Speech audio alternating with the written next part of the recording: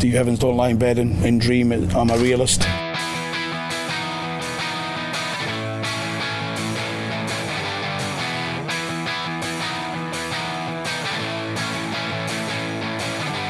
This is the We Are Going Up podcast. We've got the Football League covered. Hello and welcome to episode 164 of We Are Going Up. I'm Mark Crossley in Manchester, and the sounds of David Cameron Walker's favourite artist, Mr. Stevie Wonder, in the background. I thought you were going to do that, as you normally do. But that could only mean one thing: A, that you like Stevie Wonder. Yes. But B, that it's your birthday as we record this. It is indeed. It is. I'm spending the evening of my 30th birthday in the very memorable location Broom that is cupboard. this very hot, small, sweltering studio. But I'm glad you've done that. But however, just in case you weren't going to be ready, because you're obviously up in Manchester or in your bedroom, I imagine. Well, I'm not. Well, I'm in a front room, actually. Yeah, I've got the controls. So fade down Stevie Wonder if he's still playing. He's off. He's off. Because I've got this lined up, so I might as well play it. Happy birthday to Me. Happy birthday To me. Happy birthday To me. Happy birthday to me. Superb. I love the fact you prepared your own birthday jingle. That is Exactly, fantastic yeah. preparation. That's what to tell the grandkids, isn't it, in 30 years' time? Well, I was about to say it's not like any old birthday. It's an absolutely huge birthday. I know. And we were meant to do this yesterday, and I had to delay until today. And I was like, "Are you sure you're okay with this, mate? Your 30th birthday, spending it in a broom cupboard, talking to me up here down the line." You basically said, well, it's apt, if anything. And I think that pretty much sums it up. Exactly. It's a good a way as any to say goodbye to my 20s and say hello to absolutely the rest of my life. The great thing is, when you think back, I mean, I can think back to like my 18th birthday, my 21st birthday, what I was doing those days, and you'll always remember that. And for you, you're always going to remember that you were sat in that broom cupboard recording an episode of We Are Going Up. And I wouldn't have it any other way. Absolutely. It is the correct answer. Welcome to another in our sort of themed month of specials. It's probably the last one, looking at the date, with it being the 27th as we record this. Well, maybe. We might squeeze one in just before the weekend. I was optimistic. This week we are going to basically look at the season so far, because we have been doing sort of slightly different shows over the last few months. Obviously, with the sort of gap in kind of where we're based now, it's a little bit harder to record. And also, we wanted to slightly get away from the week to week. This team have sacked their manager. This team are doing well. But it would be remiss of us to not mention how the season's going at all, because we're both watching plenty of football. I've been getting down to as many Bury games as I can. Not been the last couple of weeks, but before that I was pretty much never present at the home games. You've been seeing plenty of Football League action. We were at Meadow Lane the other week. So the idea behind this show, DC, is basically to take an overview of the season so far. Absolutely, yeah. We're just over a quarter of the way through, and I think the time for saying it's still early days is over. We're starting to see trends. We're starting to see where teams could perhaps finish towards the end of the season. We're starting to see patterns emerge. And if you're still down there, it's time to settle in and maybe brace yourself for that relegation battle. If you're flying high and you didn't expect to, maybe you can dare to dream. There you go, I like that, dare to dream. So coming up later, we're going to be joined by a man whose voice you've probably heard on this show if you're a long-time listener. He is the font of all Football League knowledge, particularly in regards to betting. Mark O'Hare, the editor of We Love Betting, the excellent website, which you can check out right now for various Football League tips. He'll be on to talk about what he's made of League One and League Two so far this season. And we're going to kick things off in just a minute with another special guest. This is a We Are Going Up special. Okay then, let's begin in the Championship. I suppose it's the obvious place to start. And to help us out, DC, we've got someone very special on the line. We have indeed. Our old friend, Rob from the Two Unfortunates. Rob Langham is on the line right now from the Football League blog website, The Two Unfortunates. Rob, thanks very much for joining us, as ever. Great to be here, as always, Mark.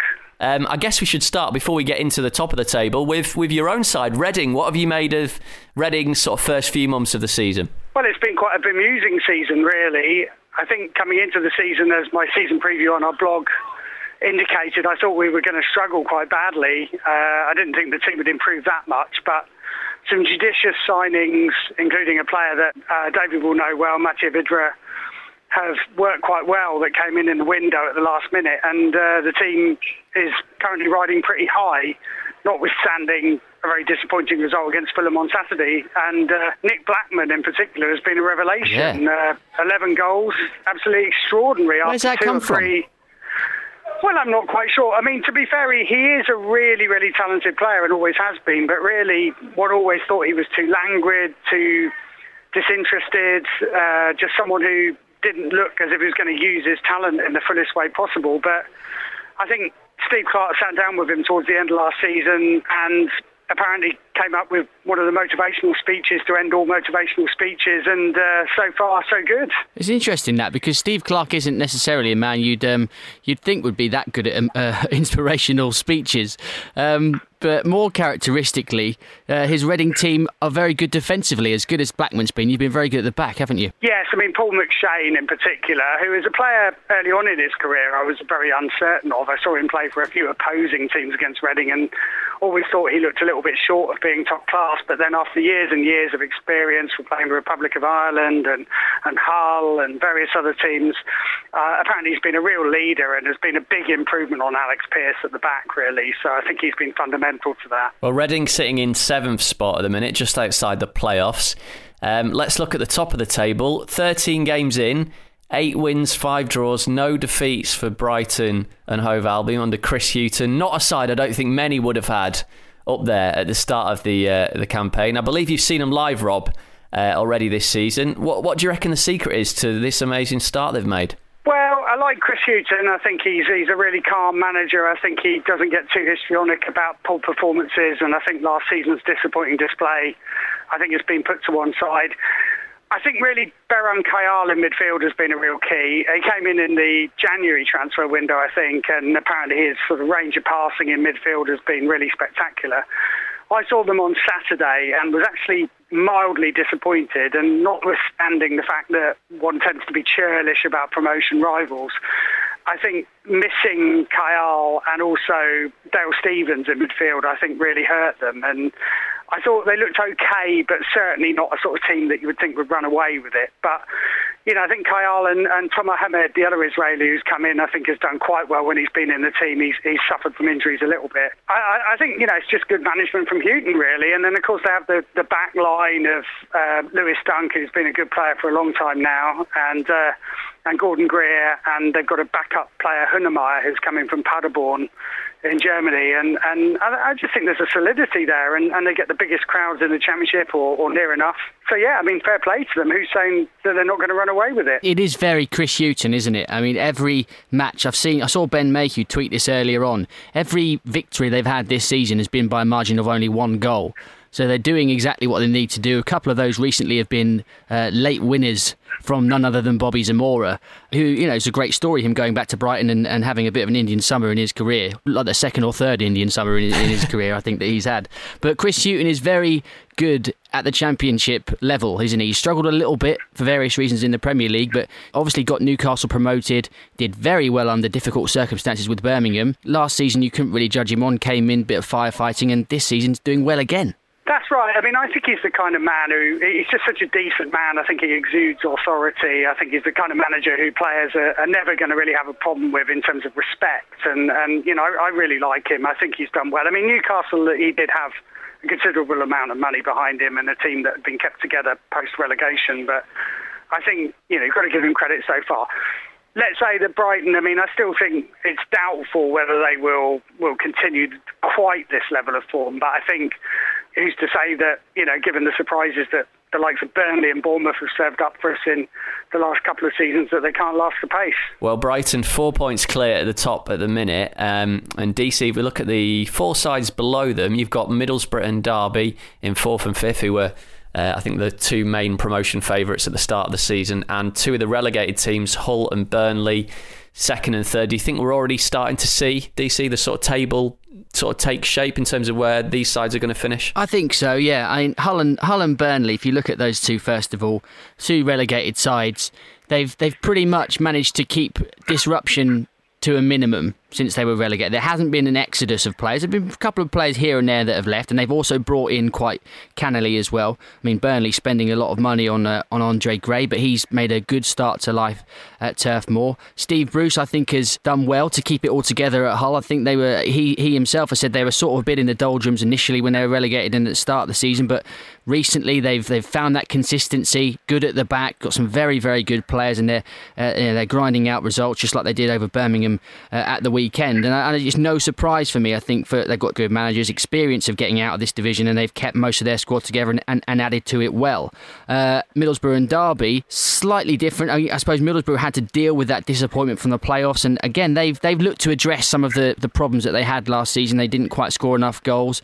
I've been very interested to watch Diego Fabrini so far. I always thought he could do well, and he's flourishing up at the Riverside this season.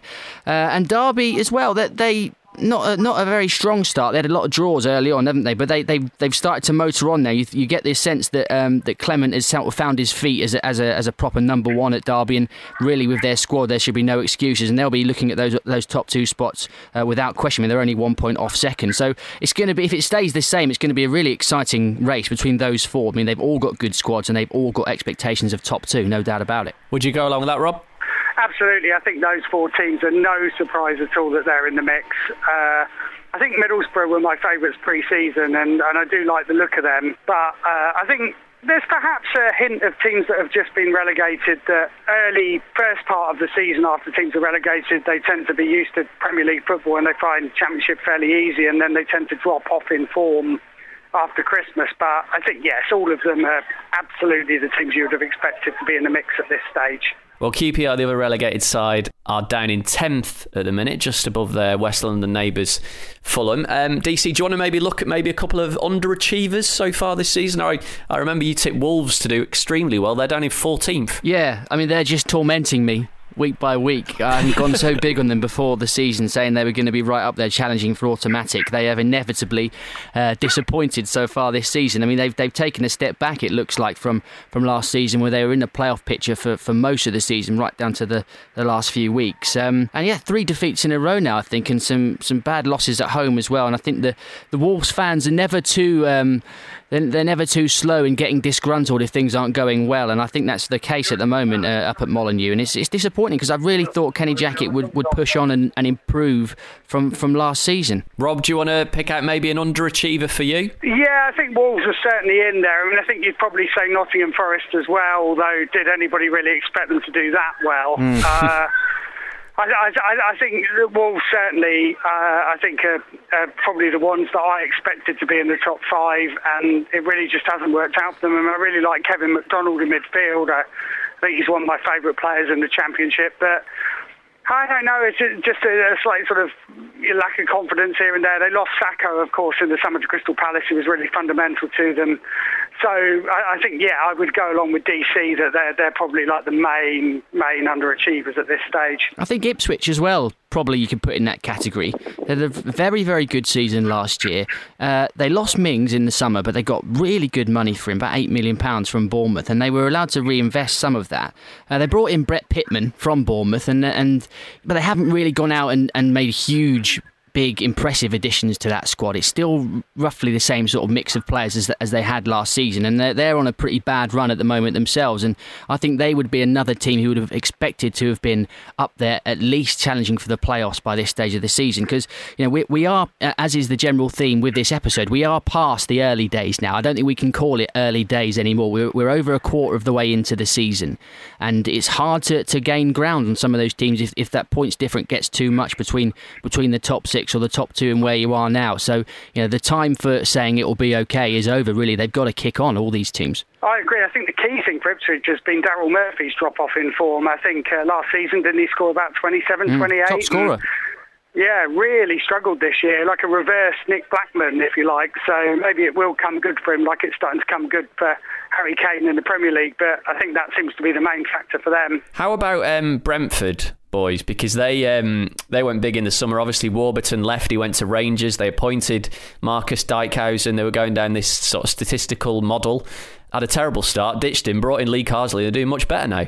Well, I think that's an interesting one, because I think they perhaps arguably didn't stick with the manager long enough. I mean, if you're going to take this statistical route, you don't expect results within 5 seconds. And much as it didn't seem that things were going well and the manager's style was quite abrasive, turning to Lee Carsley, who isn't someone you would associate as being representative of the kind of statistical modern style of play, just seems to be indicative of a kind of lack of direction, really, at Brentford. I mean, that said, they have pulled it around with a couple of decent results lately, so maybe if they stick to their guns and think, well, we're still going to stick with this, that it might work. But yeah, I think they've been disappointing, very much so. Yeah, well, I think they have, certainly in the early part of the season, that they did have some bad injuries, I think, in the first few months of the season. And I think their recent form, I think they've won 3 in a row now. Their recent form in the last month or so has picked up. They're moving in the right direction. It's been a good start to life for Lee Carsley, taking the step up from the youth team. They scored some good goals at the weekend away at Charlton, and they beat Wolves away as well just before that as well. So they're certainly showing good form on the road. They nearly scored 2 even better goals. Alan McCormack, who's been a player that has impressed me whenever I've seen him live. I remember seeing him for Swindon a few years ago. Nearly scored 2 absolute belters for long range. It looked like he was playing in midfield, which is strange. He normally plays fullback whenever I've seen him. But I think they're moving in the right direction now. They remain an interesting proposition to look at and see how they pan out. 2 sides I do want to mention down near the bottom who've made managerial changes are Charlton. Maybe we'll come on to them in a second. But Leeds United, Steve Evans, I mean, it's been impossible to avoid the headlines. He is the new man in charge at Ellen Road. And I guess it's a question... really, Rob, of how long he's going to last, and we're probably looking in terms of months rather than years. Well, I think so. I mean, I just read some of the pages about Brian McDermott's tenure at Leeds in the Under the Volcano book by Michael Calvin that you featured on the podcast recently, and it just sounds as if it's just a complete shambles. And I don't think that's the fault of any of the managers who've been in charge. I think Cellino is obviously just completely ill-attuned to sort of English football in terms of trying to stick with it and get the best out of the managers and give them a bit of time. And I mean, Steve Evans, conversely, I mean, his record actually is pretty good, really. But you would expect that he's done well with teams that have had less money to spend. With bringing players up from non-league. I mean, the amount of players that he brought in at the start of last season at Rotherham, he almost changed the side completely. And at Leeds, yes, I mean, it was. I mean, I think the 200% blog described it as a move that was beyond parody, hiring Evans, and it's hard to disagree with that. So, very disappointing. I think they threw their sort of eggs in one basket with Chris Wood, really banking on him being a big success up front, and it's been okay so far. But I think there's no sign at all that they're going to be challenging, which for a team of that size is surely substandard and not what the supporters would be looking for. Yeah, it's difficult to judge Uwe Rosler, really, because, as you say, there's been a string of managers there, all who've done decent at various spells with other clubs, and you can't really judge any of them, such as the absolute madness of the situation with Cellino in charge or not in charge. 1 minute he's there, the next minute he's being banned, and all that carry on. So it's difficult, but they've done really poorly at home this season. I think that is, if you look at purely the results, that's probably what did for Rosler. They still haven't won a game at Ellen Road this season. They've drawn lots of games as well. But Steve Evans, I mean, it's an understatement to say that he's an interesting character. He certainly divides opinion, but as you say, got a very good record recently. 2 promotions with Rotherham, kept them up as well, and he's ready for his next challenge. And if Leeds are going to offer you the chance to become their manager, regardless of who's in charge, you are going to take it as a football manager. You've got to take it. He's got to be thinking to himself, maybe I can be that man that can somehow get this club back to where it should be, back to where it once was in the top division of English football, right towards the top end. I mean, it'd be amazing to see Steve Evans do that. But I think he has so much baggage with him. It is sometimes, I think, too many people are too quick to lay into him, really, when they don't actually look at his record. Yes, he said some ridiculous things off the pitch. Yes, he's been in trouble way back with the law off the pitch and stuff, but that's all in the past. And I think if you just judge him on his football record of the last few years, there's not that many better than him at this level. Well, he started with a couple of draws. I think the funny thing about that appointment is that a lot of the Leeds fans were very complimentary about Neil Redfern when he was in charge, and and they hated Steve Evans. Now you've got a situation where Steve Evans is their manager and Redfern's at Rotherham. It can't be. I mean, that can't ever have happened before, really, can it? That Rotherham and Leeds United swap managers in the same season. Okay, Charlton then. They've sacked Guy Luzon. They're in the relegation zone, and they have appointed a brand new manager, Karel Vrij, I think. Another Belgian. What do we know about this one, DC? Anything? Well, he was there before. He was one of Jose Riga's assistants, or maybe even one of his analysts, I think. And he's come back. He doesn't have a very good record at all. I think he was in charge of a team in the Belgian third tier recently and didn't do too well there. I was speaking to a Charlton fan this morning, and he was just completely just desolate, really, and just distraught with what's going on. I think it's an example of what happens when the wrong sort of owner buys your club.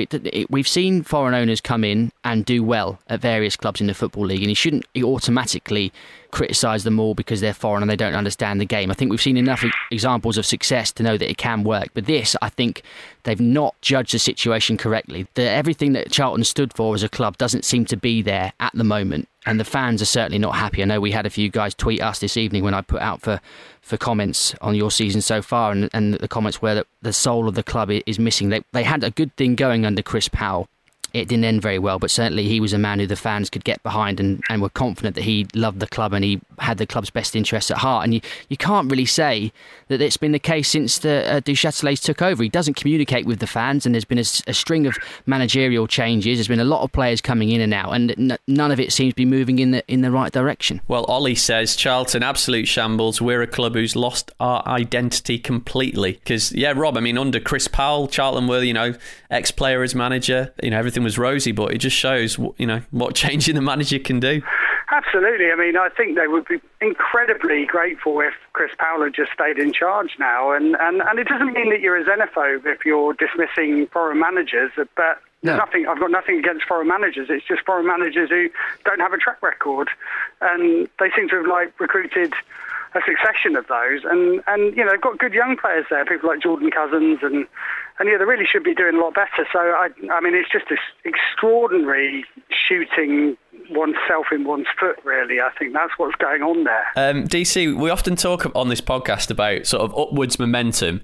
And the teams that get promoted, go on to have excellent seasons in the league above. Well, if you look at the teams in 19th, 20th and 21st in the Championship, Preston, Bristol City and MK Dons, showing how, perhaps the gap is growing between League One and the Championship. Yeah, I think you're right. And interestingly, of those three teams, I think despite them being the lowest placed of the three, MK Dons may well be the happiest of the three, because while they probably would have expected to be in the relegation battle, but they're not cut adrift, and they have picked up the odd result here and there, and I think there's some signs that they could, if things go for them, stay up just this season. Whereas Bristol City and to a lesser extent Preston would have probably expected to have been higher up the table. Bristol City won that division at an absolute canter last season. They were destroying teams. Their centre half nearly scored 20 goals, for Christ's sake, and it just hasn't translated in the same way this season. They didn't strengthen the squad in the summer. They actually lost players, I think, overall. They've had to bring in some loan players, a couple from the Premier League, Nathan Baker being one of them, but I think he's just got injured, but they're not scoring goals. But Cotterill has been talking the team up, saying that we don't deserve to be in the position we're in. We're in a false position. They drew 0-0 on Monday night with Cardiff.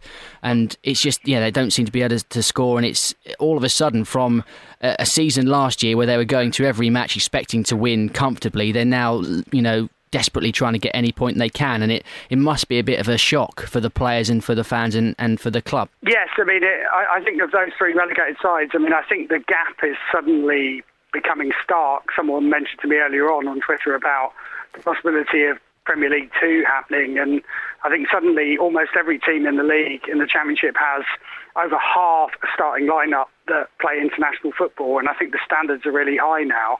And I think the teams coming up from League One are finding it really tough.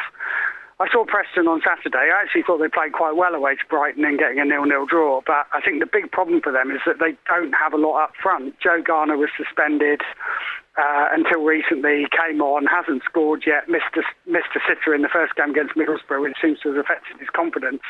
And the new signings that they brought in, Stevie May and Owen Doyle, just haven't done it at all. And if you're 7 or 8 games in and players still haven't scored, then the confidence is just gone. They have a solid sort of midfield and defence, and they've had a lot of injuries, but I think, I think that has been the main problem for them. And Bristol City, I think, almost got off to a bad start. First game of the season, away to Sheffield Wednesday, all the controversy about the ticket prices. Ordinarily, they would have expected to have gone up to Hillsborough and taken 3,000 or 4,000 fans, but because of the ticket prices and a kind of semi-boycott, they didn't. Lost 2-0 against a team who actually we haven't mentioned yet, but I think have had a really good start to the season. They have.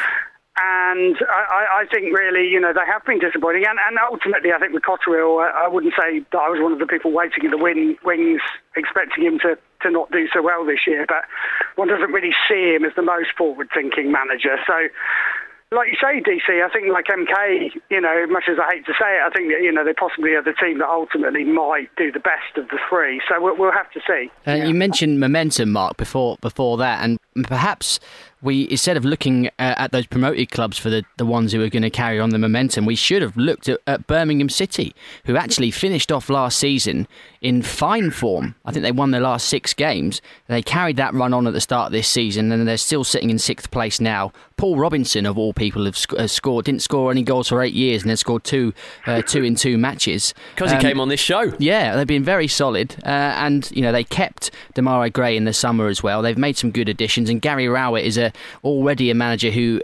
is starting to be mentioned quietly when some of those Premier League jobs are coming up. So that will be a cause for concern for Birmingham fans, but they must be delighted so far with their start to the season. Well, he's definitely a Premier League manager in the making. We can't finish this conversation about the Championship without mentioning one club who, if my maths is correct, 8 years ago were playing away in the Allianz Arena against Bayern Munich in the Europa League, or the UEFA Cup perhaps as it was at the time, I'm not quite sure. Kevin Davies scoring a late equaliser. Now they're bottom of the Championship. They've won only 1 match all season, and they've got a strike force of Emil Heskey and Shola Amiobi. Bolton Wanderers, where did it all go wrong?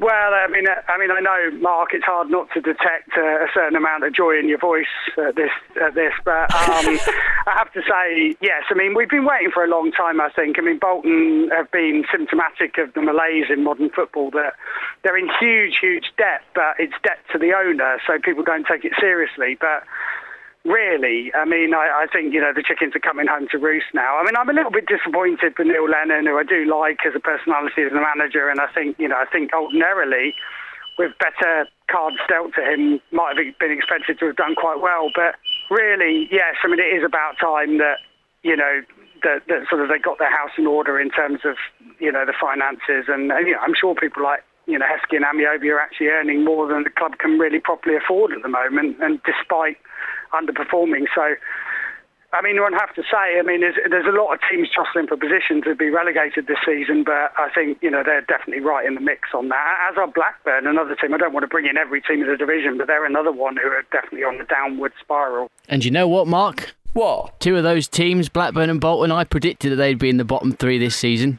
I'm going to take the rare opportunity to crow about a prediction that's come a quarter of the way there, and probably will stop there. Take your goals where you can. Rob, thanks very much for joining us. Pleasure as always. Pleasure. That's Rob Langham from the 2 Unfortunates, finishing our Championship sort of look back of the last few months, and we'll move on to League 1 and League 2 next. You're listening to We Are Going Up. We've got the Football League covered.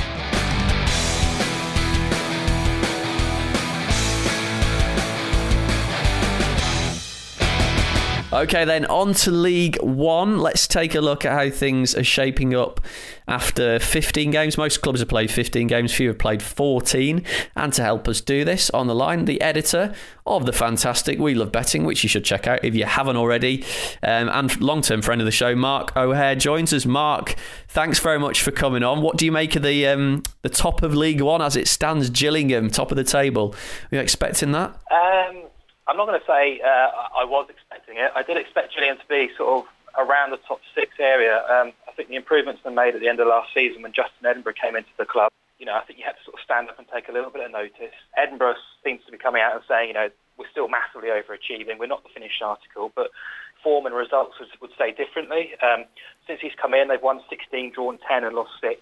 Which is a 1.81 points per game average, which, if put across 46 games, would have Gillingham in the top 6 quite comfortably. So they've not been great away. They've built a lot of their success on their home form, 10 wins from 16 at home. The form of Rory Donnelly up front, he's going to be very dangerous for all opposition defences. He's got a good little partnership with players like Luke Norris. Cody McDonald can't even get into the team at the moment. They've been lacking a few clean sheets and defensive stability, but they signed Harry Lennon, a youngster from Charlton recently, and he's sort of helped to stiffen up the defence. They've actually won 4 of the 5 games since he's come into the team. I think they're a little bit fortunate to get a point at home to Southend on Saturday, but overall the signs are incredibly encouraging, and they're full value to be top of the table at the moment. Yeah, and digging out a point in the last minute when you're 1-0 down is the sort of stuff that ends up counting and making the difference at the end of the season. And what about Walsall briefly? I mean, they've been really impressive as well. They've been a team that constantly over the last ever since we've done the pod, seems to be, they overachieve and they sort of fall away at the end of the season, never quite threaten to do what you think they might, but this season maybe this will be the one where they finally do achieve something notable in the division. Yeah, I agree. I mean, any team that's averaging around 2 points per game after 15 games, after around the first quarter, has to be taken seriously.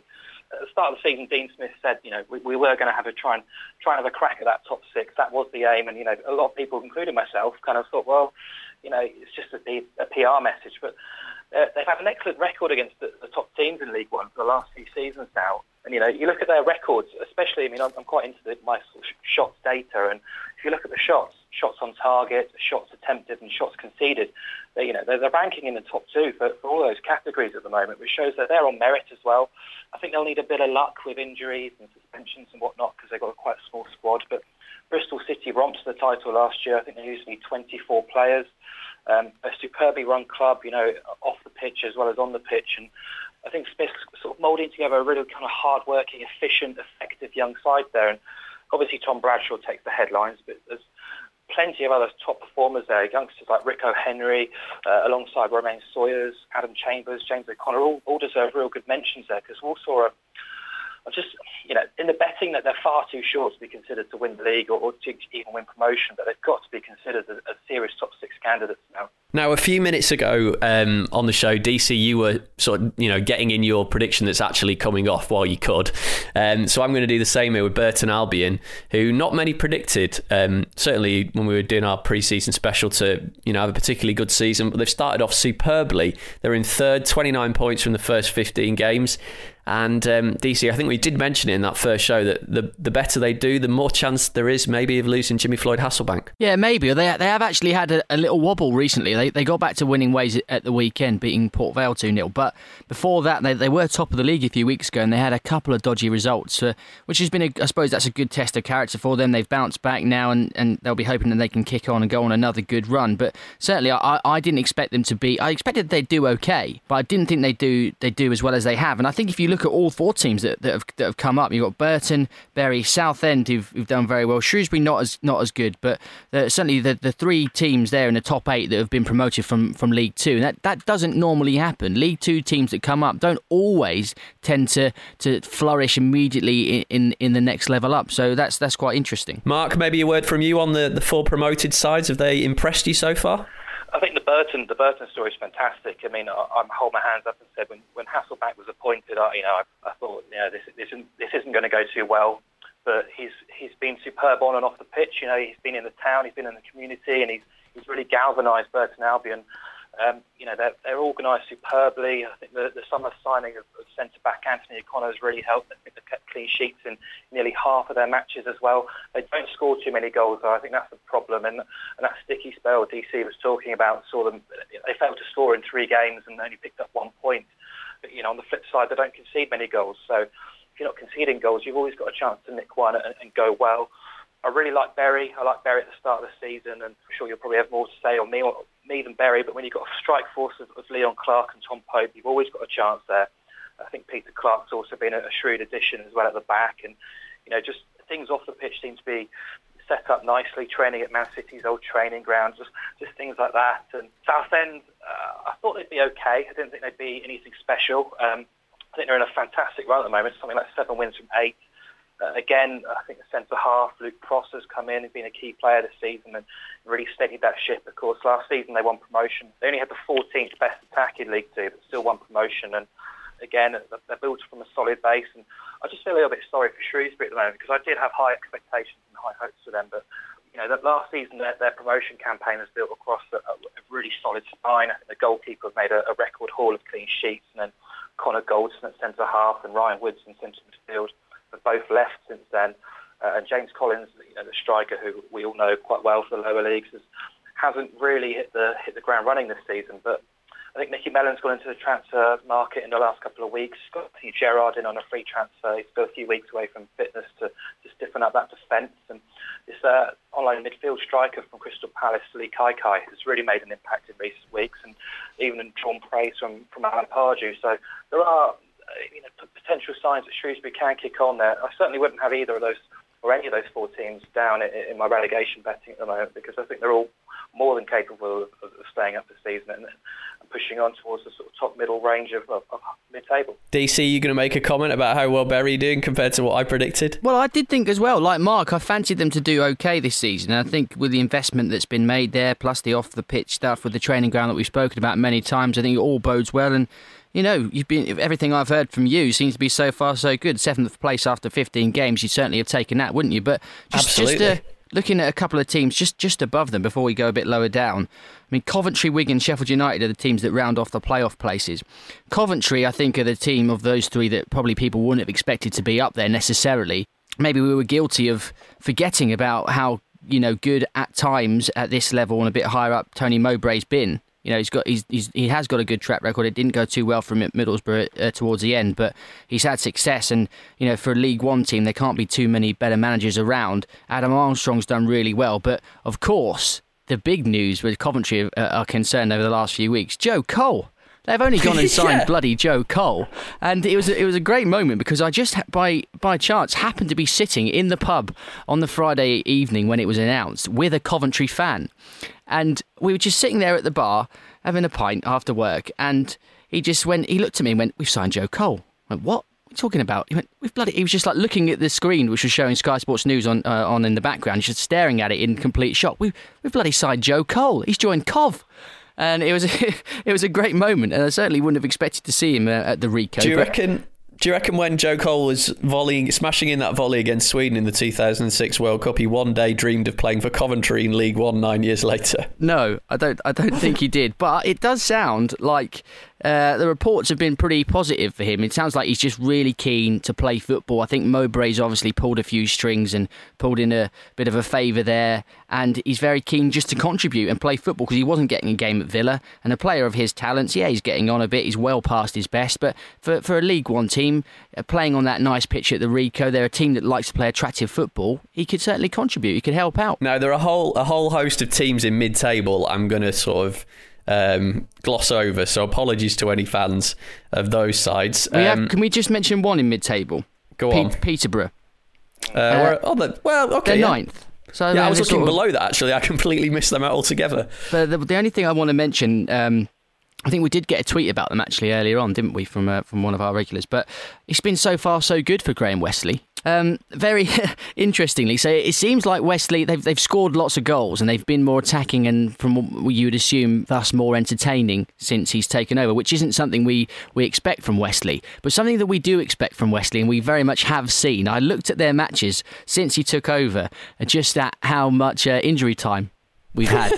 And I was thinking maybe the trend is going to be bucked. Maybe he's changed his ways. No, absolutely not. All of his matches so far have gone to the shortest so far was 94 minutes. We've had a 95 minutes. We've had 2 97 minutes, and we even had one with 10 minutes of injury time. Yes. The hallowed 100 minutes on the clock. We also should mention very briefly Erhan Öztürk, the Turkish Messi. Beg your pardon?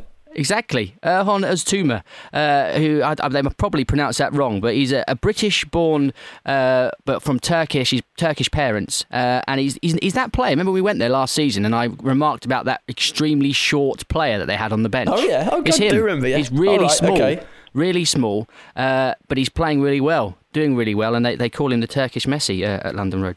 I've got one eye on. Go on. Because they're 12-1 to win promotion at the moment, which is a massive price considering the way they've started under Wesley. And Wesley gets a lot of grief. Quite often it's merited, but I'm a big fan of his, and he's more kind of accustomed to percentage football, physical, long ball, direct style, and He's a real student of the game. He's quite an interesting character, and I think he's needed in the Football League. We love characters like him, and I think he came out and wrote that open letter to supporters suggesting he was sort of keen to acclimatise to their requirements of fast, free-flowing attacking football. Set these bizarre targets of, I think it was 600 passes per game, leading to 25 attempts at goal. But early indications, DC looked at the stoppage time. I've been looking at these sort of shot stats. They've had 40 efforts on target and scored 18 goals in the 7 games so far. Reports from Saturday suggested they were absolutely breathtaking, and Wesley said they should and could have scored 10 goals against Doncaster. They're now the league's top goal scorers, and in the past 9 League One seasons, the side with the best attacks finished in the top 4. On 6 occasions, they've actually won automatic promotion. So I think they're 8 points adrift at the moment, but 12-1. If they carry on playing this way, I'm seriously looking at Peterborough to push towards that sort of top 2, top 3 area. I think it's well within their range. Well, in Ben Mayhew's brilliant stats that he's done on experimental361.com, just backing up what you were saying there, just over 28 efforts on goal per match in every Peterborough match so far this season. And of course, that's the sort of style of football that their fans desperately wanted after what they were having to watch last season. Okay, let's go down towards the bottom. Mark, it's very rarely that there's a team in a worse sort of state than Blackpool, but you kind of feel Swindon are in that state at the minute. Yeah. I actually backed Swindon for relegation at the start of the season. I didn't expect it to be going like this at all, because if you look at the team that started the playoff final to the one that would have played at the weekend or the weekend coming, it's unrecognisable. They've lost so many key players through the summer. The ones who did stay have moved on, like Nathan Byrne, who I think he scored a hat-trick on the opening day of the season, or around that mark as well. So that playoff team has long gone, and I'm a stickler for sort of having a team on side which is stable, off the pitch and as well as on the pitch. It's going in the right direction. And I looked at that Swindon side, and I thought you cannot rip a team up and expect them to go and do something similar again this season. And Chairman Lee Power's now taken over. He doesn't even live in England from what I read, but he's obviously he's got a bit of a football background himself. And you look at the words that have come out of the teams, players and Power himself, since managers, his name escapes me now. Mark Cooper. Mark Cooper, that's the one. But Yasser Kasim came out and said, we lost our way. He wants to get back to playing the way he loves, passing good, attractive football. Power as well wasn't exactly complimentary in his post-match dealings with the press at the weekend about how things had gone. I think they lacked kind of a real kind of identity in the summer. They went out, they wanted to sign these young, technically good players on loan, but there's no real battle or sort of physicality there, and they've quite often been overpowered as well. So I feel for Swindon fans, but I think it was unrealistic to expect them to go and finish in the top 2 or the top 6 again this season after what's happened since May. I heard Lee Power interviewed the day after he announced that he would be assuming temporary charge of the team, and one of the comments he made was that I wanted to get us back to playing the Swindon way. and I don't exactly know what the Swindon way is. There's loads of talk about the West Ham way, isn't there, when Big Sam left? But I think the Swindon way is even less of a thing than the West Ham way. But they have played good football, to be fair to them, last season, and perhaps it hasn't transpired this season. But maybe the Swindon way is terrible football and struggling against relegation. Well, maybe it is, but interesting to see how it pans out with a permanent manager coming in. I think Martin Ling is odds on in some places to take over, which would be an interesting return to management for him if he did take it. Obviously, we've read a lot about him recently in Mike Calvin's book, a man with an interesting story, and probably deserves a chance at a job somewhere in the Football League again to show what you can do. But one to keep your eye on maybe is that Lee Power is, and has gone on the record and talked about it before, good friends with Tim Sherwood, who obviously now finds himself out of work. Maybe he'd fancy the challenge of dropping down to League One and proving to all of us that he really is as good as he says he is. Well, what's that sort of loan setup between Swindon and Spurs? Was that when Sherwood was in charge of Spurs? Yeah, he was there at Tottenham, in the youth setup, yeah. Well, there you go. Maybe that is one to keep an eye on. A few other managerial sort of changes just to mention before we wrap up League One. Stephen Pressley, of course, left Coventry last season, has gone in to take over at Fleetwood. I thought Graham Alexander was really harshly sacked, actually. I actually saw Fleetwood play against us earlier in the season, and they beat us 4-3, and I thought they were excellent. That was our only defeat until the last couple of weeks. Darren Ferguson has taken over at Doncaster. Mm-hmm. Another team I expected to be a lot better, a lot higher up than they are. Really struggling. And David Dunn has taken over as the Oldham manager. And I tell you what, Oldham are living up to their reputation of, you think of Oldham kind of not really moving anywhere. They've been in the same division, I think, since like 1999. I think David Dunn has been in charge, I think 8 games. I think they've drawn 6 of them or something. They just draw. They're sitting in 18th place above the relegation zone where they finish every season. Mark, maybe do you want to wrap up, give us a little sort of look at the bottom of the table? Is that sort of how it is now, how you see it panning out? No, I think there's plenty of change. I mean, there's Barnsley are a team I expected to go a lot better than they have done. Yeah, me too. I think Colchester have been a fantastic team to be involved in from a betting perspective this season, because they're sort of up and down, and they scored at least twice in 10 of their 15 games and conceded at least twice in 9 of them. Doncaster are expected to be doing a lot better, and you look at the spine of that side, and they've got plenty of quality there to go places, but it doesn't seem to be happening for them right now. But just on the bottom 2, or I think Blackpool are actually out of the bottom 4 now, but Neil McDonald's kept clean sheets in 4 of his last 5 now. Emerson Boyce is there sort of marshalling that defence, and there seems to be a pride back in the team. They're working hard for each other. There's plenty of energy and work rate in the team, and they've actually got some decent players if you look at the team. Brad Potts has been doing great things. I think Carlisle, David Norris has signed recently, a real solid, experienced campaigner, and Mark Cullen and Jack Redshaw, of course, who've been playing very well in League 2. I think they've picked up 15 points from 9 games now, and that's playoff form. So I think there's still something like 5-4, or even odds on for relegation at the moment, which is pretty harsh. And just one random one, just a betting thing for me. I just love huge prices in the Football League, because anything can happen. And I know this is going to sound bonkers, but Crewe, bottom of the table, of course, it's 10 points, and I think they're only 4 points from safety, but they're 80-1 to finish in the top half, and that's just a bonkers price of the Football League, because they've collected 8 points from 7. Okay, it's not great, but they're very slow starters. Every year they start really slowly. In those games, they've actually played Walsall, Burton, and Gillingham, of course, at the top 4. They've actually started getting players back from injury, youngsters. John Guthrie's got a good little partnership now with Ben Nugent at centre half. Ryan Colclough, of course, is committed to the club again, and they're not actually getting hammered in matches as well. If they can start pulling a little run together, they're a ridiculously short price. I think 1-6 for relegation, which is just too harsh when you're only 4 points adrift of 30 games to play. But 80-1 for the top half if you fancy a little quid. I was going to say, well, I had them in my tips for relegation, but after hearing all that, I'm putting a couple of quid on straight after this. You heard it here first. Crewe are going to finish in the top half. Leaving my birthday money firmly in the envelope. All right, let's leave League One there. More on League Two after this. This is the We Are Going Up podcast. We've got the Football League covered.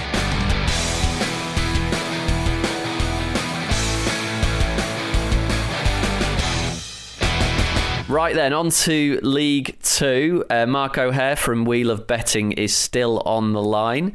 Mark, the top 3 at this stage in League Two this season: Plymouth Argyle, who we saw at Notts County on the last episode of this podcast, Portsmouth in second under Paul Cook, and Oxford in third. Plymouth, Pompey and Oxford, is that a top 3 you would have expected at this stage? Portsmouth, obviously, I think we all... It has to happen sooner or later for Portsmouth, and this looked the most likely with Paul Cook there. Plymouth are the one that have surprised me for no particular reason, but it's just ignorance on my part. I didn't know too much about Derek Adams and what he did up in Scotland, and I looked at previous losing finalists of playoffs, and they don't have a great record in League Two or any Football League division, actually, for that matter. And to see them 4 points clear at this stage of the season has surprised me from what I've seen and heard and watched. They have had a bit of luck on their side. There aren't thrashing sides, and there's plenty of sort of 1-goal margin wins, and their woodwork's been hit quite a few times too. Luke McCormack, the goalkeeper, has been quite a key performer. But I also thought, coming into the season, it's such a sea change from John Sheridan's. He's quite a defensive-minded manager, very cautious. 21 clean sheets last season, to Adams, who was a very attack-minded boss. So I just wondered how that would work out, but it seems to be working for them really well at the moment. Ruben Reed's actually started getting his act together again, and he's supported by a cast of Carey, Tanner, and Wild, and things seem to be going pretty well for them. There's not too much I can actually add to Portsmouth that we don't already know, because Cook's pedigree's strong, and the Chesterfield team that he won the league or got promoted with in 2013-14 scored more goals than any other, but also boasted the second best defence. Recently they're having problems seeing off sort of lesser ties at Fratton Park, and actually improving on their away record, whereas last year I think they won 3 away games. So I've got something I can add on Portsmouth. Yeah. As you say, they've had a very good start, and they have struggled a little bit in front of goal recently, but very good defence. But I was reading a piece, I think it was in the Daily Mirror recently, with Paul Cook, with the manager, when the journalist went down to the training ground, spent a day with him, and was seeing how he was getting on down there. And one of the things that he's done since he took over at Portsmouth is that as soon as the players arrive at the training ground, I don't know if this was just pre-season or if it's still going on now, but as soon as the players arrive at the training ground, they're given a ball. They each have their own ball, and for the entirety of their time at the training ground, whether they're in the changing rooms, in the kitchen, in like the lounge, in the manager's office, outside, they have to be dribbling the football everywhere they go, just to get them familiar with constantly being in possession of a football. Did you say the kitchen then? Yeah. He called one of the players into his office. He saw the guy was being interviewed. He was interviewing Paul Cook in the office, and Paul Cook looked out the window and saw a player walking with his ball in his hands. He was carrying the ball. He said, "Oi, get in here with the ball on your feet." And he had to dribble. He had to dribble the ball into the manager's office, round the table, and back out again. I've got visions of Portsmouth players dribbling around the dinner ladies in the office and stuff. That's exactly what happens. It's amazing. Ridiculous. Okay, the playoff teams at this minute are Accrington Stanley, having a great season. Inspired by Josh Windass, no less. Yes, Orient in 6th. Mansfield, what are they doing up there? They're in 5th. And Northampton Town, who've got all kinds of issues off the field, but they're having a good season on the field. Another episode soon, actually. They've got big problems off the pitch. But yeah, we're going to... I've been speaking to Ben Trasler, our resident Northampton fan, and he's very worried, as are a lot of Northampton fans at the moment. So I think that deserves a more of an in-depth study. I've seen some of his tweets recently. Yeah, he's certainly worried. This is a message from Matt. Goals, and more goals sums up our season. He's a Morecambe fan there, sitting in 8th at the minute. Also, Adam Brown, the Oxford fan, says style of football just unbelievable at times. Lapses of concentration, though, is a slight worry. There's been a managerial change today or yesterday down at the bottom. Russ Wilcox has left York City. And also, Terry Butcher's already left Newport so far this season. York and Newport in the bottom 4. The 2 teams in the relegation spots at the minute are 2 sides that were probably expected to struggle. Dagenham and Redbridge. And Yeovil, who I think might be going DC for an unprecedented triple drop. Yeah. The opposite of the triple bounce. Absolutely. And I think you predicted that, didn't you? I did predict that so far, and it's coming true so far. Not been good for them at all. Dagenham have struggled, haven't they, over the last few years, but they always seem to manage to pull out results towards the end of the season and just do what they need to do to stay up. And, I think you could even... I mean, they've done so well with just to remain at this level, let alone if you forget that they were actually at League One. I mean, in mid-table in League One at one point a few years ago. So they've fallen a little bit, but they really are a very, very small club. They don't get many fans, so if they can stay up again, it will be a great achievement for them. But...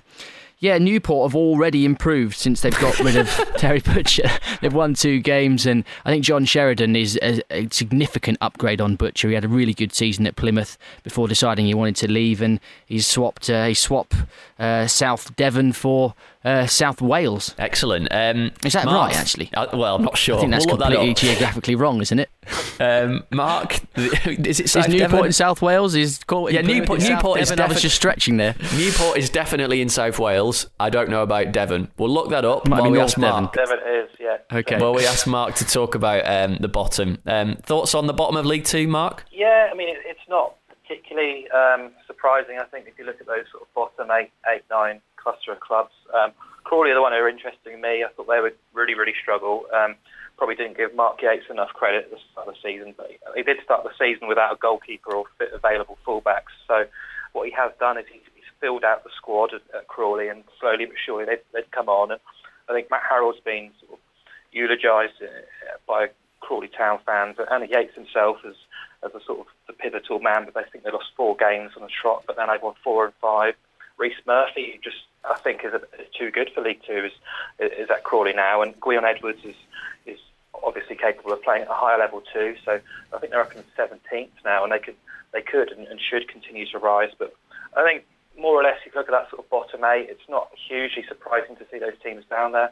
I'd be interested to see how York get on now, or whoever comes into York, because they just seem to be perennial draw specialists, and it's just getting a bit dull now seeing York sort of hovering around that sort of bottom 6 and drawing too many games. But yeah, I can't really see too much hope for the rest of the clubs down there. Notts County and Luton, of course, and Cambridge, even if you went further up the table, would probably be expecting to be doing an awful lot better. Yeah, Cambridge in particular, they were quite well fancied at the start of the season, weren't they? Yeah, spent a lot of money, and Barry Core sort of rejected playing in League One to come down to Cambridge, and he has been scoring the goals for them and doing the pressure. But Richard Murray's under pressure there because the chief executive did say, we've got to challenge for promotion this season. They've invested a lot of that FA Cup money into the team, and they've just found no consistency whatsoever. I think they're winning. The longest winning run is 1 this year, and last year it was 2. So it's just not good enough, really. Tells its own story. Your mate Mad Dog's not doing amazingly, DC, is he, with Barnet? You thought they might be slightly higher? Well, I mean, I thought they might be slightly higher, but I think maybe perhaps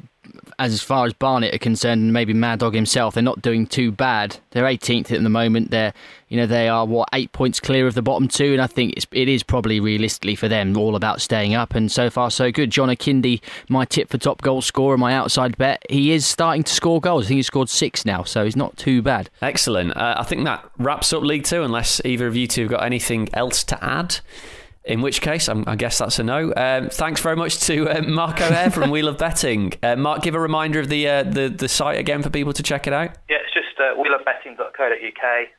We've got Football League previews over the weekend, as well as anytime goals for us from Gavin Horsfall. I think he's been on the show before as well, and plenty more too. So check it out. You're listening to We Are Going Up. We've got the Football League covered.